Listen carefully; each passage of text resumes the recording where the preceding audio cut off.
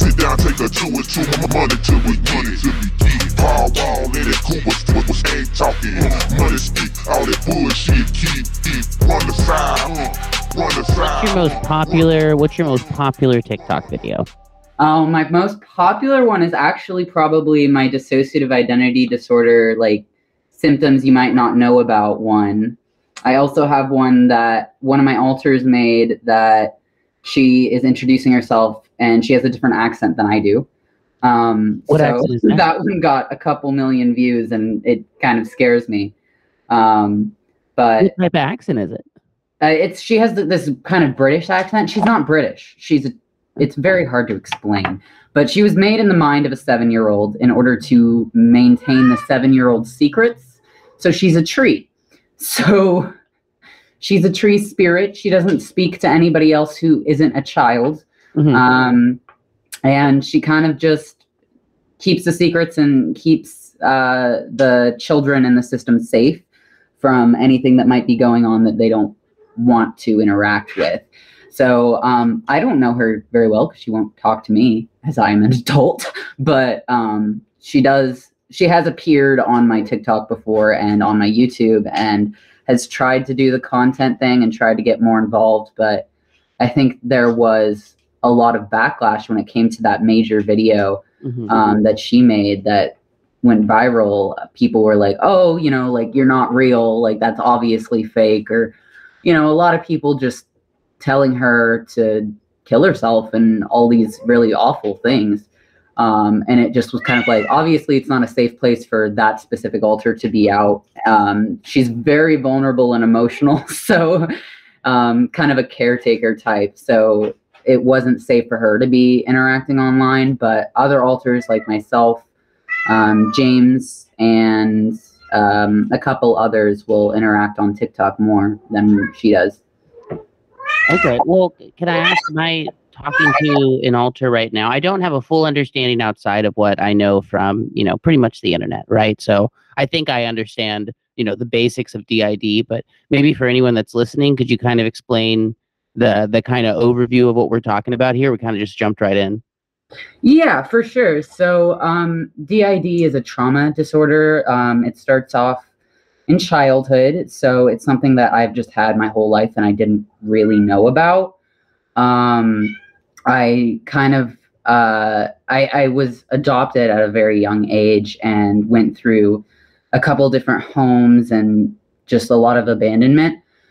And there was a lot of stuff going on in between those homes that was obviously not good that I couldn't handle as a kid. So my brain just kind of blocked it out with amnesia. And that causes like your personality to not integrate into one personality. So it kind of is more like you have, instead of one full personality, you have different aspects of one personality that might be different to varying degrees. So we have, a woman alter who is a cis woman. We have me, who's non-binary, kind of don't really have a gender. And then we have James, who's more of a masculine protective figure in our system. And these alters are all meant to protect us from trauma or stressful situations that whoever was like originally born couldn't handle, and we all split from that. So it's kind of like if you take a plate and shatter it, where all the pieces, we're all part of the original plate, but we all have fractures that separate us, Okay. And I think that clears something up for me. I think I had a misunderstanding there because in my mind, there's one, maybe this is the most appropriate terminology there, but one original person, and then within their DID, there is, personalities that front. But that's kind of a misunderstanding. What you're saying is that each piece, the broken plate analogy, it's fully you. Exactly. Okay. Yeah, that is actually a common misconception, especially when it's called multiple personalities. That's the term that it was called in the 90s, and it was changed in the 90s to dissociative identity disorder, because it's really more like on a day-to-day basis, my identity will fluctuate depending on a trigger that I encounter. So if I encounter a trigger that James is meant to protect from, James will come in and step in, and he'll be a very protective kind of energy, I guess. And he acts a lot like me, but he's a little more gruff, and he's a little bit more like he definitely has differences. But to me, it's to anyone who doesn't know like the intricacies of my mind and how we talk to each other, they might not recognize that it's somebody different. They might just see that it's, oh, I'm just acting different or something. Yeah. So when something like, James is present, are the other alters within you aware of what James is doing? And is that what you're referring to when you're referring to amnesia, as different alters experiencing life and then the other alters not being able to kind of recall or interact with it? Yeah, that is something that happens. That's the amnesia stuff. So there's emotional amnesia, which sometimes we can recall what another alter did, but we feel like it wasn't us, and we have absolutely no like reasoning behind it. It's kind of just like if you were to sit in your body and watch somebody else take control of your body and do something, and you don't know why they're doing it. Like sometimes I'll go into my kitchen and I'll be like, what was I doing? I don't know what I was doing. And then there's a sandwich in front of me, and I'm like, oh, I guess I was making a sandwich. I was hungry and I didn't even know it. Score. So, but it can happen in like worse ways too. There are alters that, there are definitely problematic alters that are problematic to me, just in my health, is because some alters will have negative coping skills. And that's usually something that we call like persecutors or persecutory alters, who have kind of toxic coping skills, like maybe self-harm, or they're aggressive with people or internally with other alters. They might be kind of mean, and they might say things that, like if I'm standing in a mirror, I'll hear one of the persecutory alters be like, oh, you're so fat and ugly. I could do better than you. If I was in charge of the body, then I would make it look way better than you ever could. And it's just kind of like there's like constant dialogue going on in my head, between all these different parts of myself that disagree with each other.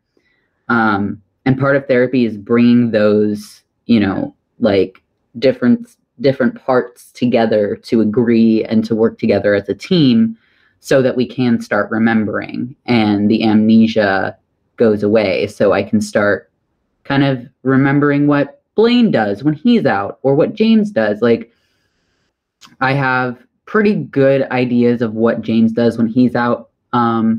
Sometimes it'll still be blocked out if he's really like protective against something that's traumatic potentially, or really stressful, something that I'm not supposed to know about. Like if we are in therapy and he's talking about something that was traumatic that he went through that I'm not supposed to know about, I won't remember it yet.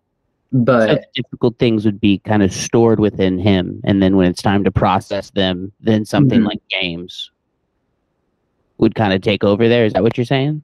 Exactly, yeah. And therapists can kind of pull certain alters out with like just speaking to the person with the ID and talking to them and understanding each of their alters, and like really giving them space to open up, because some alters will be more willing to engage in therapy than others.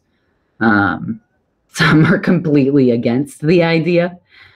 They'll be like, no, I don't need therapy. I'm perfectly fine. And it's like, actually, buddy. Sounds like me. I don't need therapy. I'm perfectly fine.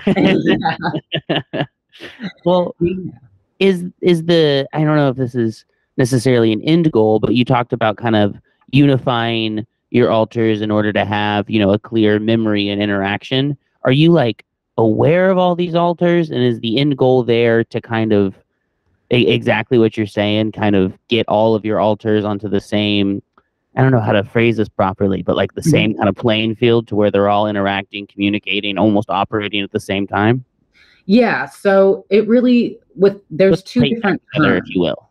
Yeah, there's two different terms. There's something called integration, which is what I'm looking for, which is all of the alters coming together and talking to each other, being able to communicate, having amnesia barriers down. So if one alter is out, another one can see at the same time, isn't necessarily experiencing it, but is aware or can be aware if they try. It's kind of like if you were to take a nap and, when you're really groggy and you're trying to remember a dream, and you can remember flashes of the dream. It's kind of like that when I wake up from a dissociation spell or a switching spell, is I will see what happened in flashes if I'm aware of what happened. And if not, it's just completely gone. Where did I wake up? What happened? So I'm trying to get to the point where I can have my memories basically be my own and share those memories as a whole. Then there's fusion. Fusion is when alters come together to become one integrated identity. This can happen after integration happens. So you have to integrate first, and then you can see if alters are willing to kind of fuse to be one whole. Alters can fuse like one at a time, two at a time, three at a time, and then there's also final fusion, which is all of them coming together to become one. Damn, okay. So is DID partially like a journey to kind of integration and then the next stage fusion? Is it something almost like PTSD where there's steps where you can work through it? Yeah, exactly. With like steps in overcoming each trauma and like each like complex like feeling that comes with that trauma, you have to kind of, work through each of the alters with, and then you can work on integration with each of the alters and like talking to each other, getting relationships between the alters to be stable is really important, and just having like good relationships with each other, because some alters don't like each other. Some of them will fight like siblings, or some alters with toxic coping skills, there are alters that might take on the same kind of identity as an abuser, and they might not be exactly like the abuser, but they will still enact abusive kind of scenarios in the headspace, like in your head, to kind of torture the other alters, I guess. And it is a protective technique in their sense. They think that if we do that enough, we'll be desensitized to it, so then we can't be abused again, right? But it still is traumatizing to yourself. It's still like re-traumatizing yourself over and over again. So you have to be able to work with each alter on what they're going through and kind of work on all of their issues, getting them to work together as a team. And that's why it can take, years and years, and it might not even be like fully done, because you might not have, you could still regain memories and uncover other alters that are hidden. So it's kind of like a never-ending process, really. Uncover other alters that are hidden. I mean, are you pretty aware of all of your alters, or do you think that there's alters that you're unaware of or hidden? And kind of what does hidden mean? That's something super interesting.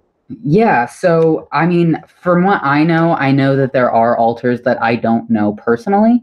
There are alters in the system that do know those alters, and they have relationships with them, and they keep them safe from. Kind of like you had mentioned an alter earlier that she had introduced herself on your TikTok, but you haven't met her because you're not a child. Yeah, exactly like that. Okay. So she probably knows people that don't know you. Exactly. She knows a lot of people that don't know me. A lot of the children, and I don't have any, I only have 2 kids that I'm aware of, which is Kay and Chris. They both hold some trauma from childhood, but most of it isn't stuff that I can remember. They remember for me, and they'll come out and talk in therapy and work with the therapist.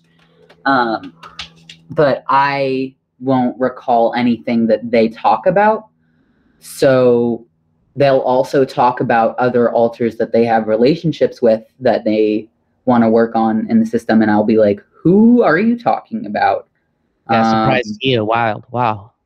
Yeah, and I guess when I say hidden, I mean just like hidden from me. Like even if I were to go searching for it, it's kind of like if you go into my head, there's a bunch of rooms and doors in this giant mansion, and you can look through all the rooms and doors, and some are locked.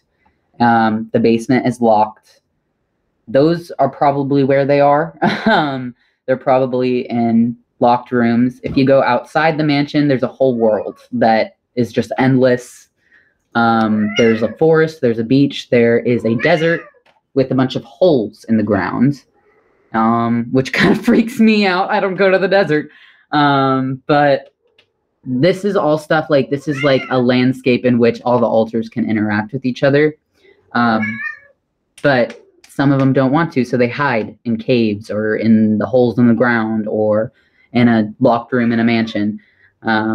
So, I mean, this very like visual representation of your mental space, is that something that goes heavy into your art? I do paint a lot of landscapes that go into like how my altars present, how my inner world presents. But most of the time I just do realism and stuff. I've been working on realism lately, but a lot of my older paintings are very surreal, kind of visual representations of what I might see in my inner world. Mm-hmm. Wow, I'm curious about the inner world there, because that's where, maybe correct me if I'm wrong, but it sounds like you have, a mansion where the primary altars exist, and they probably, it sounds like that's where they live, and there's areas where they're locked away, and then outside that home is where all, tons of what we referred to earlier as like hidden stuff and hidden altars exist.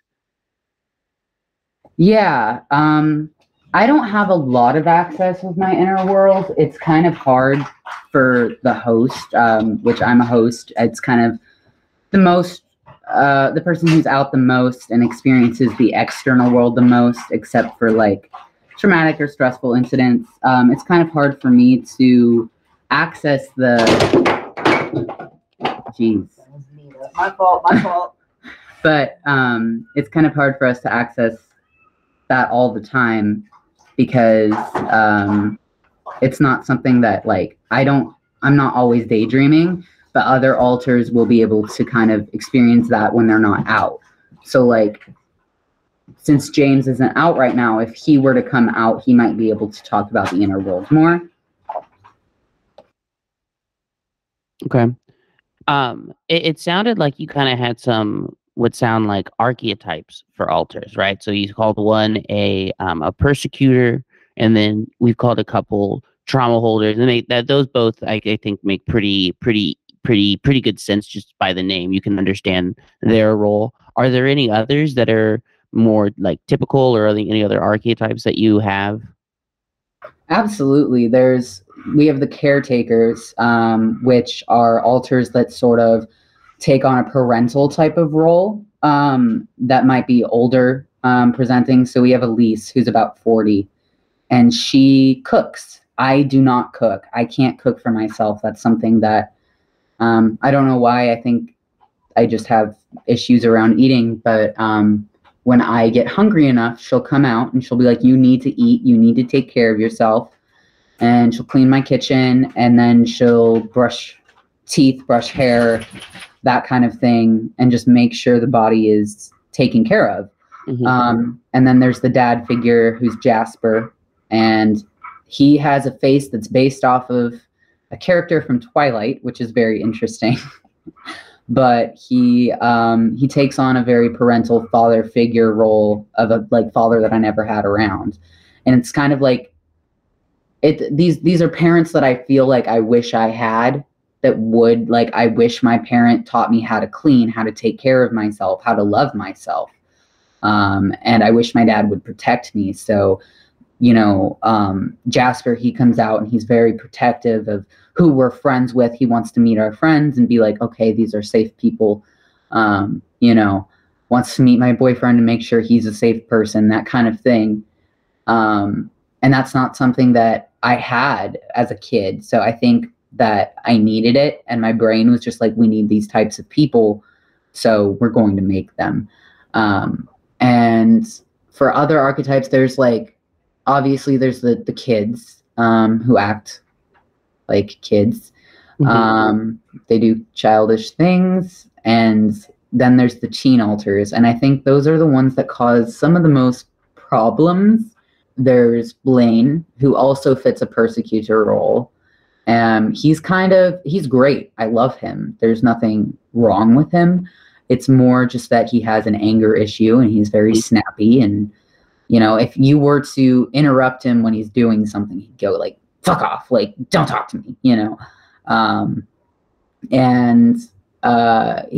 is kind of like, he can misread situations. So something that happens is he will think somebody is talking to him in an aggressive manner, when it's just kind of like a trigger that he's not necessarily aware of. And so he'll react as if it's an abusive scenario, when it's just somebody's a little annoyed because I drank their milk or something. You know, it's not a big deal, but he'll react as if it is. And then there's Lucy, who does really impulsive behavior. So, and Blaine will too, if like you have friends around, peer pressure is really easy. So you could like bring any kind of drug out and be like, hey, why don't we do this? And those two alters will be, absolutely, let's do it. Let's, you know. So I have to kind of watch who I'm around to make sure that they won't take advantage of those kind of like more vulnerable states of my identity. Yeah, and that kind of makes me think of, you know, are there any alters that just hold different like character or integrity or morals than you typically would? Absolutely. Okay. I have Skylar, who I don't know too well personally, but I know of him and what he experiences. He comes out a lot during, I also am diagnosed with bipolar disorder, so I have psychotic episodes, and he'll front during those. And he's also a complete opposite of me.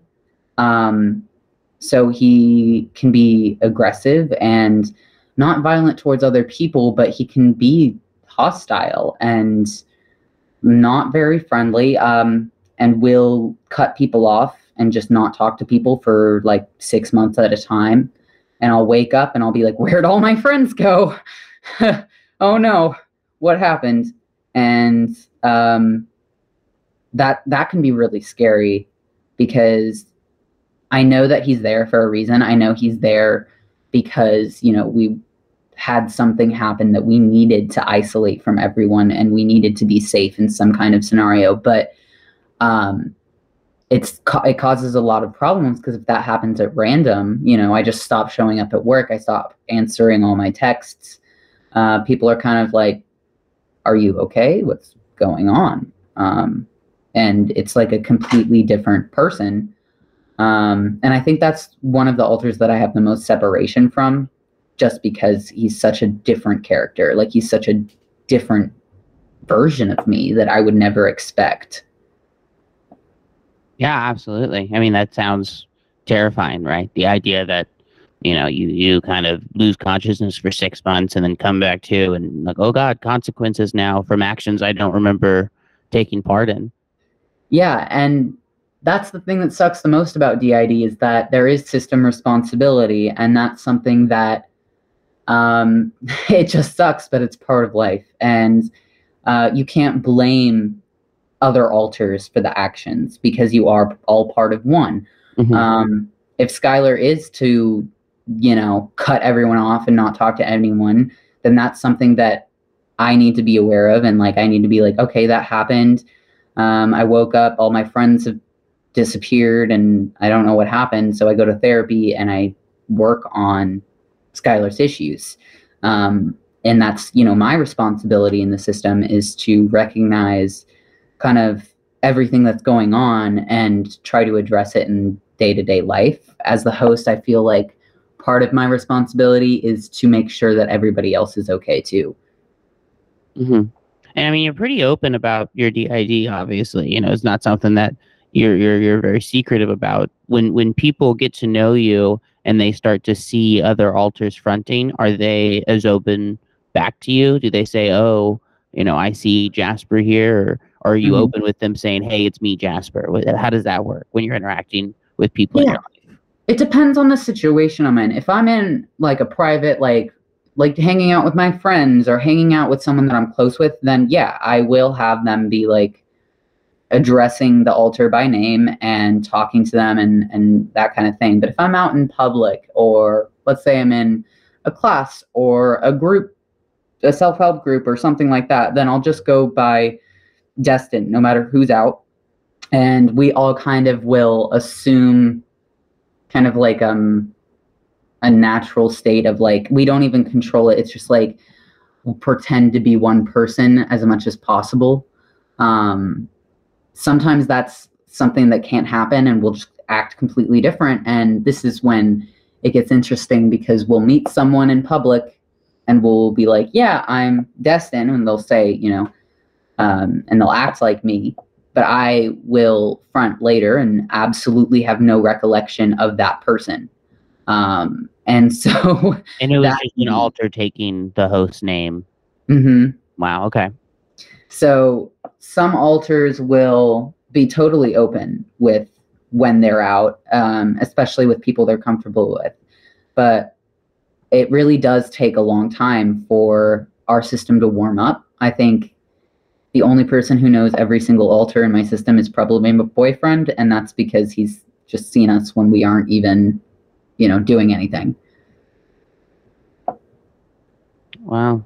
Well, I know we talked about getting on the wrong side of TikTok, and I think the number one thing I see, you know, really negatively towards DID people is the idea that it's just all made up, right? Just like anyone that's online talking about a disability people haven't heard of or aren't familiar with, even if they have, and you know, people online, nothing's real to them. It's just, you know, you could do anything and it'd be fake. But I mean, how does that how do your alters respond to that, and how do you respond to that? And kind of, is that something that's been thrown at you? And what do you think? Oh yeah, I've had a lot of people say that DID isn't real, or that my DID isn't real, or that it's too rare for me to have, which I find interesting because, I mean, it's just, I mean, of course, if you find someone that has a rare disorder and you're like, oh, you have a rare disorder, like that's so, you know, weird. It's hard for somebody to understand. And I think I try to be a little bit more understanding when somebody's like baffled by it, because I was at first. I actually didn't believe in DID when I was first diagnosed with it. It was something that I thought was completely like some demonology bullshit. I thought it was, you know, oh, and possession kind of thing. So when my therapist sat me down, it's like, I think you have dissociative identity disorder. I want you to look into it and tell me how much you relate to it. Just see if it fits. If it doesn't, that's fine. We can find a different diagnosis and see from there. But I related to almost every single thing on the list. And I went to her and I was like, okay, what is this? You know, and she referred me to another specialist who diagnosed me with it. And I thought it was bullshit. So I found another specialist to diagnose me with it. And she was like, yep, you definitely have DID. And I was like, this doesn't make sense, because I would know, right? She's like, no, actually, you wouldn't. Oh, okay. Amnesia, sure, yeah. That's Yeah. one of the side effects. Yeah, absolutely. And how long ago was that? That was in 2020. So that was 2 years ago. And it is still something that I'm getting used to. I think that I'll still try to live my life as if I don't have other people sharing it with me. And some alters need to be addressed. Some alters absolutely need to have their needs addressed. And I will forget them. And then they will come and remind me that they exist. And that can look like a variety of different things. That can look like Andrea fronting at a party and introducing herself as Andrea to every single person and being like, I'm Andrea and I live in this body and we have DID, and she's very open. Mhm. Or it can look like Blaine having a self-harm episode and ending up in a psych ward. So it can look like a variety of different things for me. And I mean, every system is different. Everyone has alters. Like my alters are very overt, which means they present very obviously for the most part. Some systems will have alters that are almost exactly identical in presentation, but internally they're extremely different. So it really just depends on the system. Some can completely camouflage to what a typical host interaction would look like, and then some are, introducing themselves by a different name. Exactly. Yeah, rough. And then, I mean, really, the goal of all of this is to fuse all of them. I mean, what does that look like? What is like a fused A fused look like? system, yeah. Yeah, what does a fused system kind of present as? Is it just a typical host interaction at that point because everything's kind of lined up? Yeah, so it would probably be, so I don't have experience being a fused system, obviously, Sure. but from those that I know that do have experience with it, they talk about it as if every single alter is aware and co-conscious at the same time. And there is no more amnesia between them. There is no more emotional amnesia. It's all just, this is me. All of it is me. Every part of this identity is me. And I think if you think about it in terms of somebody who doesn't have DID, let's say like you go to work, you are a different person at work than you are at home, right? 100%.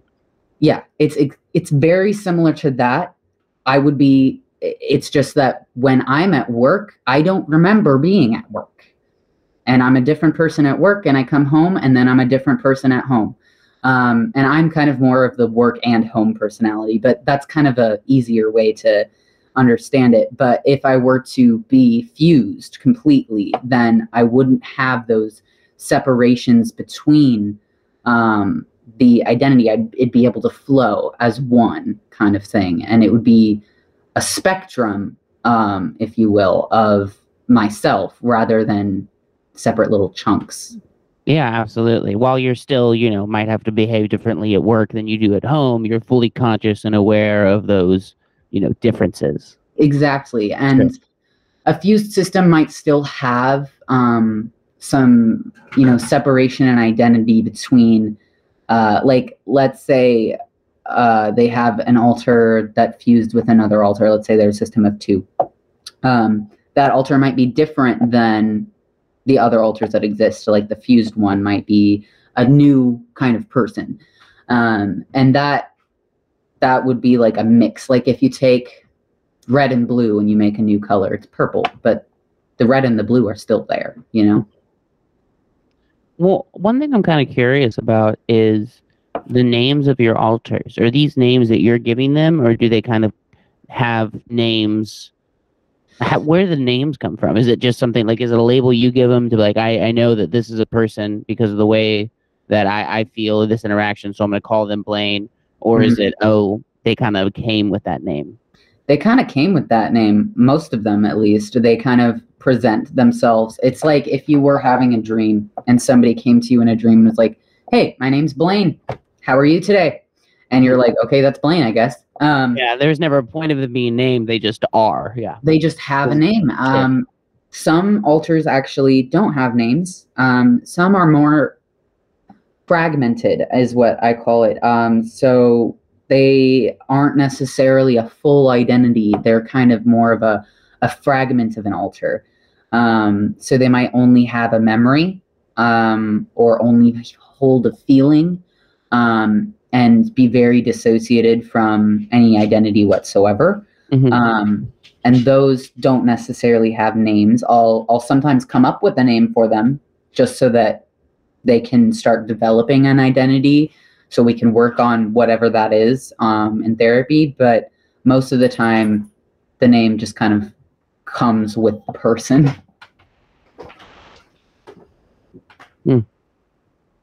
Interesting. I know you said you had an alter earlier that was a tree. Yes. Are there any other non-human alters? Yeah, so non-human altars are interesting. It kind of comes from a place of a child feeling like they have been treated as a subhuman or as a superhuman in some cases. So in my case, we have an altar who's kind of demonic in a way, because we were treated as if we were possessed by a demon. My parents were very strict evangelicals, and they gave me a exorcism.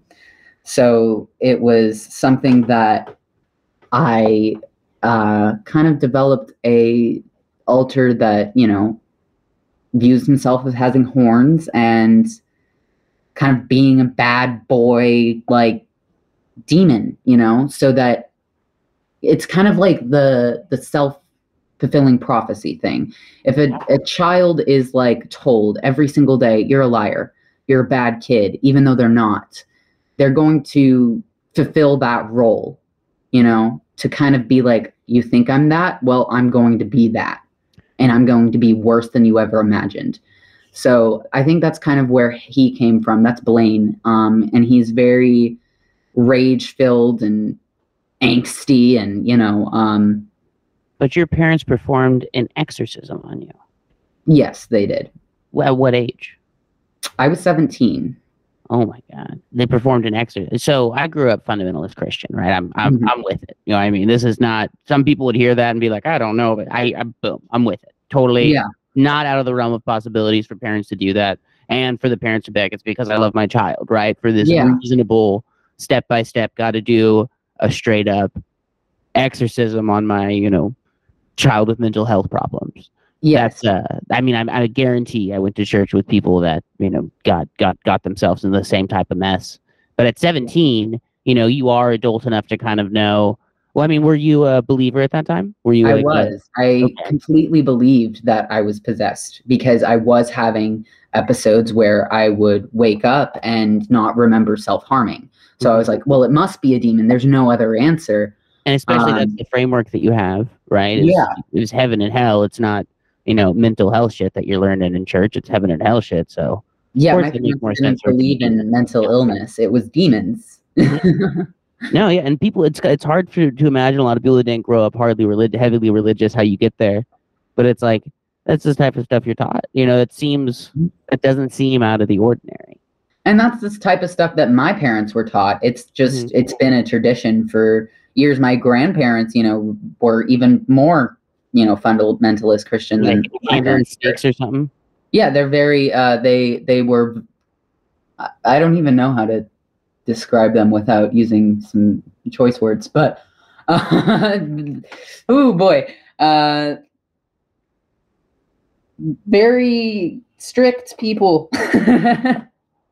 Yeah. And so what did the exorcism actually look like? Like, what was the process of the exorcism? So I had a pastor come to my home with his wife, and my mom was standing with them, and they all decided to do this circle around me, and they held hands. And I sat in the middle of them on my knees, and then they started putting their hands on me, and they were praying, but they were praying in like tongues. So that was like a huge part of it. And they put holy oil on my forehead, and then they started calling me by my dead name, which is I'm trans, and I don't go by that name. So my mom started calling me that name and being like, oh, this is the real one. You need to come out, let go of the, my child. And they all started shouting it and, chanting and praying over me. And they all had their hands on me. And I just remember feeling claustrophobic. And all of a sudden, I felt rage boiling over. And Blaine came out. And he looked at them. He's like, I fucking hate all of you. Get the fuck away from me. Stop touching me. And they were like, we found the demon. It fits right into the narrative. Yeah, it fits right into the demon thing that they're seeing, of course. Yeah. So, they really thought Blaine was a demon. And that's really when he kind of like was like, am I a demon? Like, am I really this evil thing that's possessing this poor creature, making them do all these bad things. And that's really not what he is. He's a 16-year-old boy that just really likes to swear and do things he shouldn't. He likes to smoke weed when he shouldn't do it, Don't blame him. Exactly. So I think it really was just that he was just a problematic kid that was being labeled as an evil creature.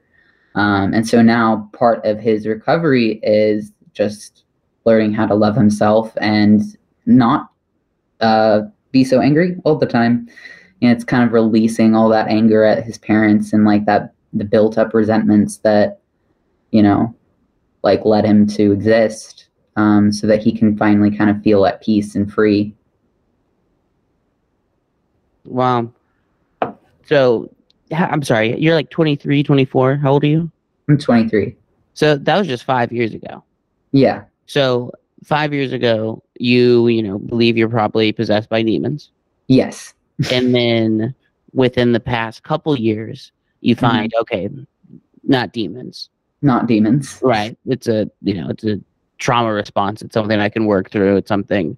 What was that like for you? It was probably one of the hardest things in my life to kind of understand. I was deeply religious growing up. I really believed that if I was trans and openly queer and all this stuff, that I would be going to hell. So I was, I volunteered at my church. I did all kinds of church stuff. I was really into it. I got my friends Bibles for their birthdays, that kind of thing.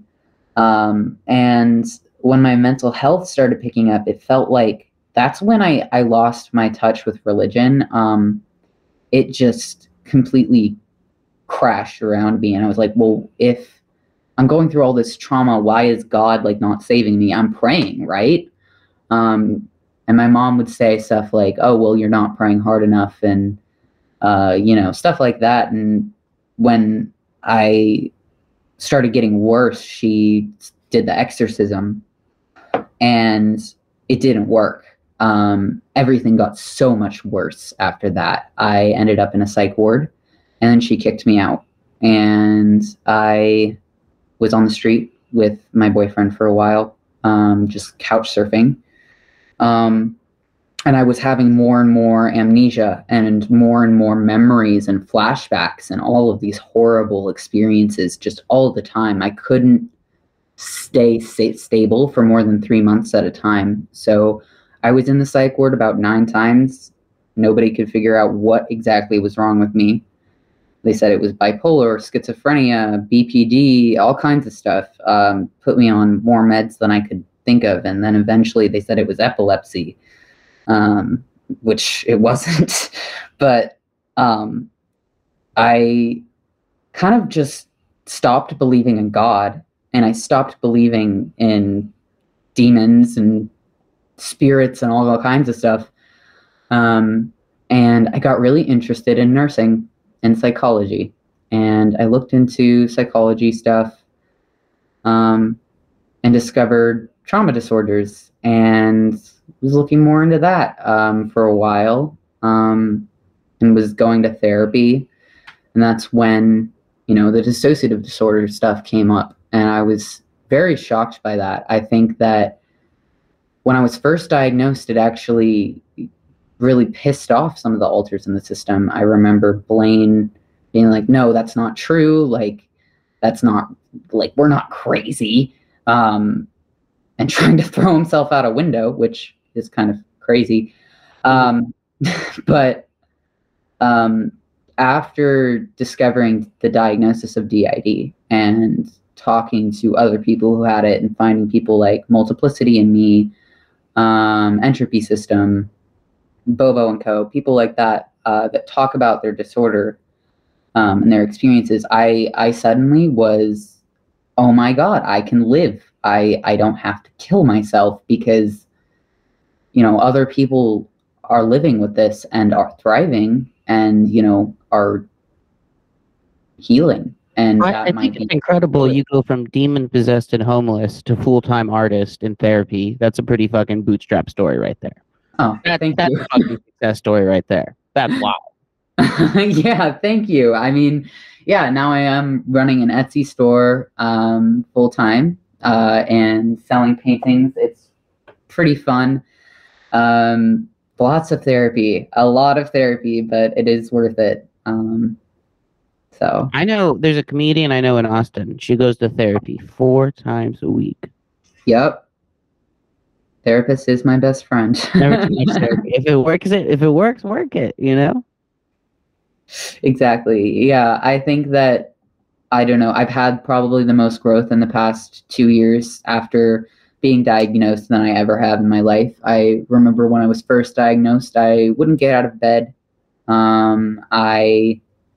I wasn't on any medication, and I was struggling daily. My kitchen was a disaster. I wouldn't leave my house.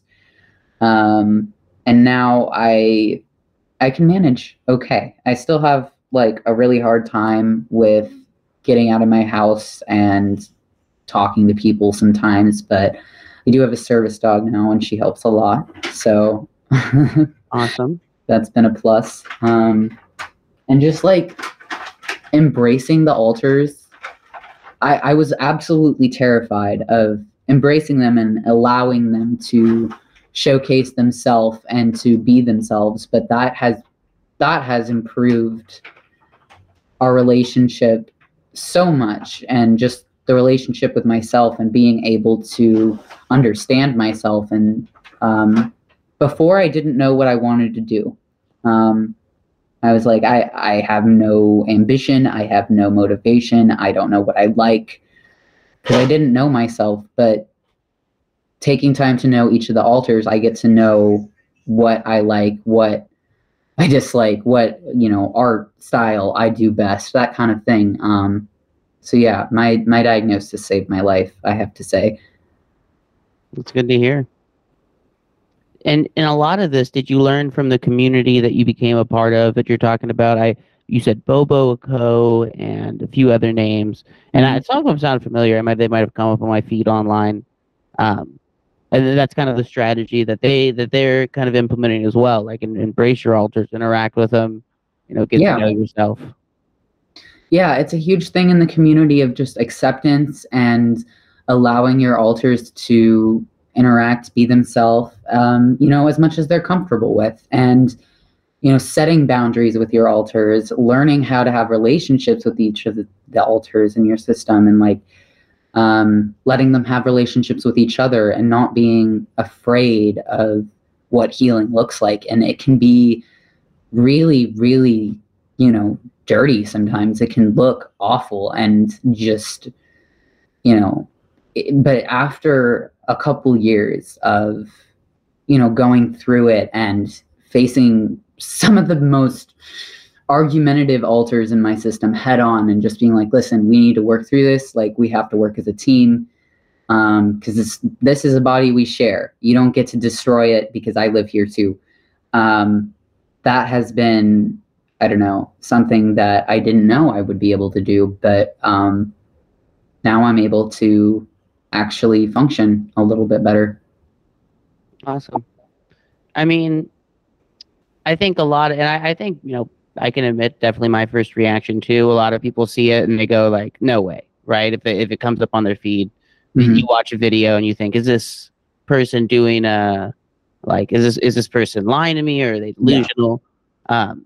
Do you think any of the people that you see online are faking it? I think that there are people that do fake it, and that's something that might be controversial for me to say, but there are people who do lie about it. Maybe like 5 to 10% of people in diagnostic criteria, based on what doctors say, have been found to be faking it for manipulative purposes, such as getting out of a criminal charge, which is not something that can work. It's actually something that now, if you're diagnosed with DID and one of your altars shoplifts, you will still get charged. Yeah. which I 100% agree with. I agree with like system responsibility and something that I don't believe in going up to anybody on TikTok and being like, you're faking. I think that you have to take it with a grain of salt. Maybe they're lying, maybe, but there's a slim chance. And I think that if you really like get to know the person and get to know their alters, you can kind of determine that. But I think for the most part, people are being honest because it is a very stigmatized disorder.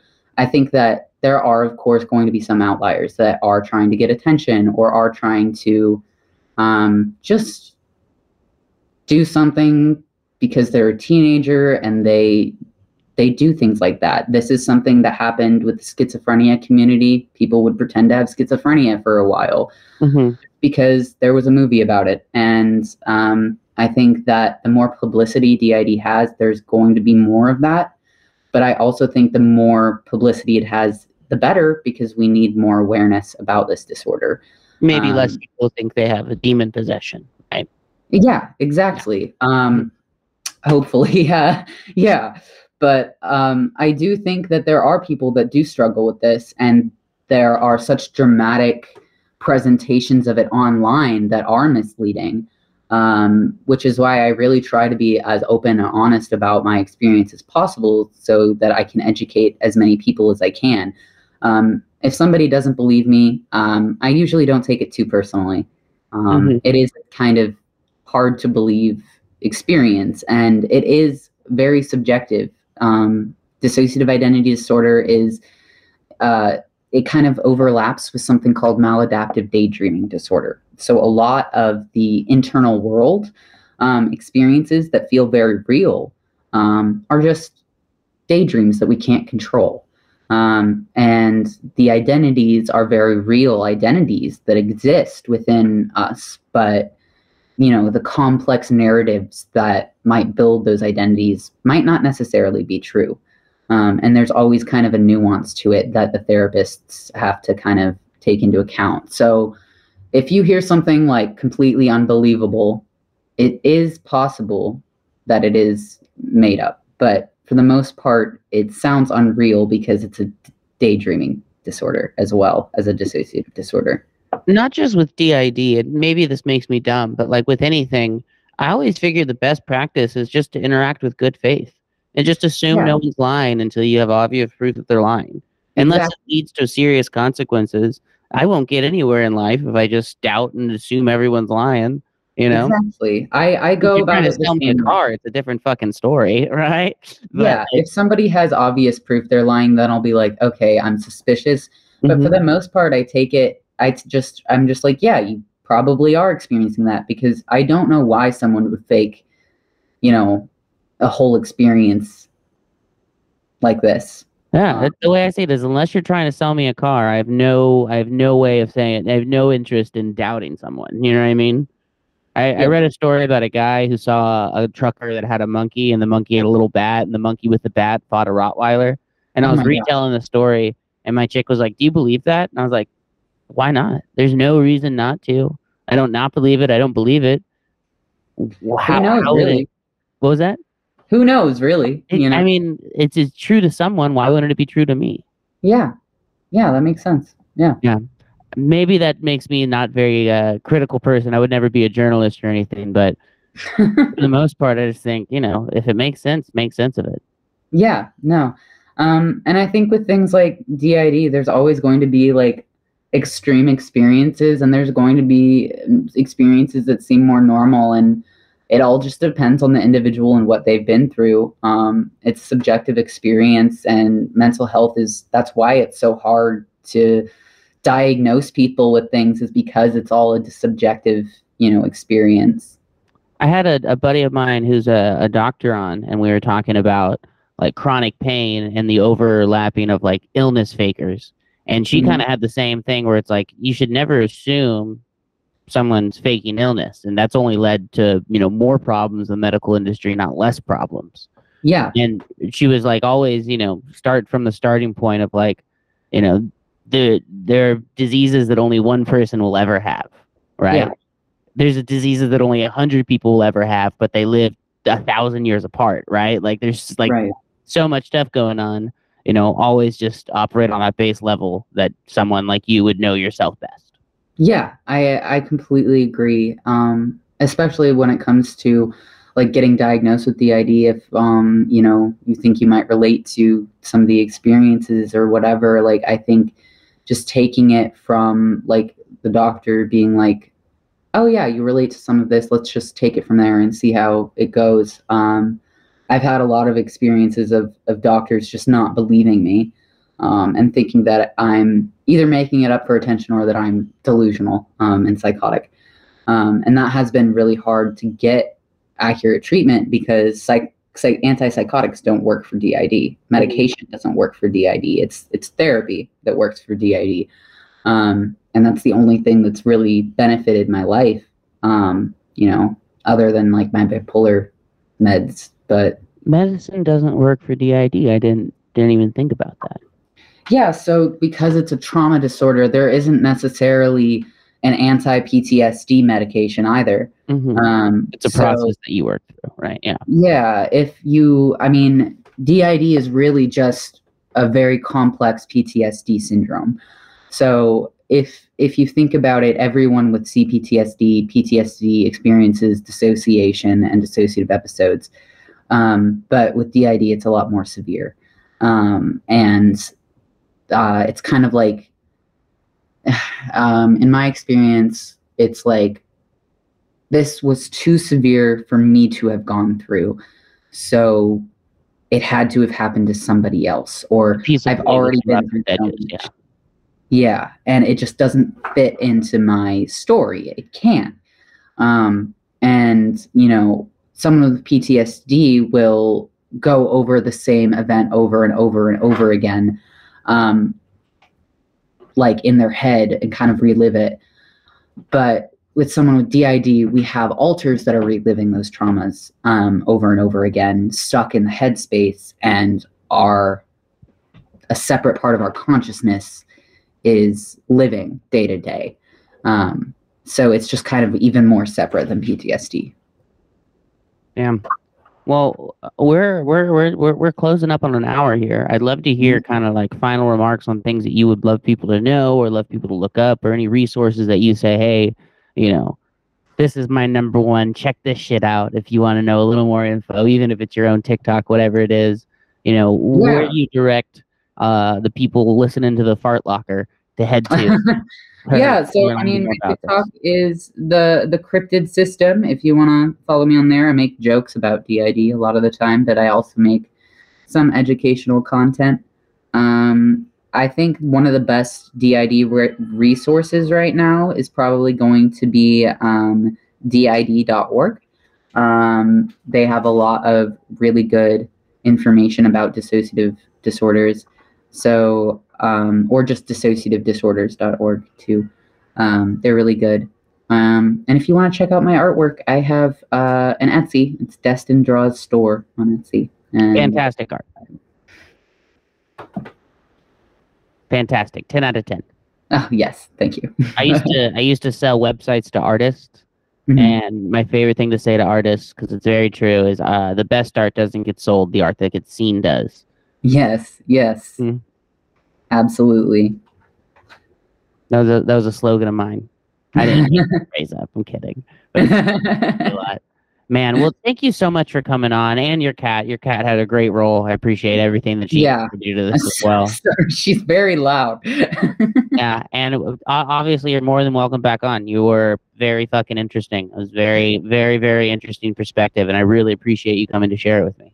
Yeah, thank you so much for inviting me. I had a great time. I'm glad we were able to finally pull it off. Absolutely. I think a lot of people hear the Fart Locker and they go, I'm out. I had to say, I was like, what am I bouncing on foes like trampolines? Just the bricks, they the tickets, I can't believe. Run the side, run the side, run the side, run the side. Swerve, the rims is glistening. They got see the wood cause the top is missing. I sleep on dreams cause it's paper I'm chasing. My roots come from Texas, this inflation. On the side, on the side, one the side, on the side, on the side, on the side, one.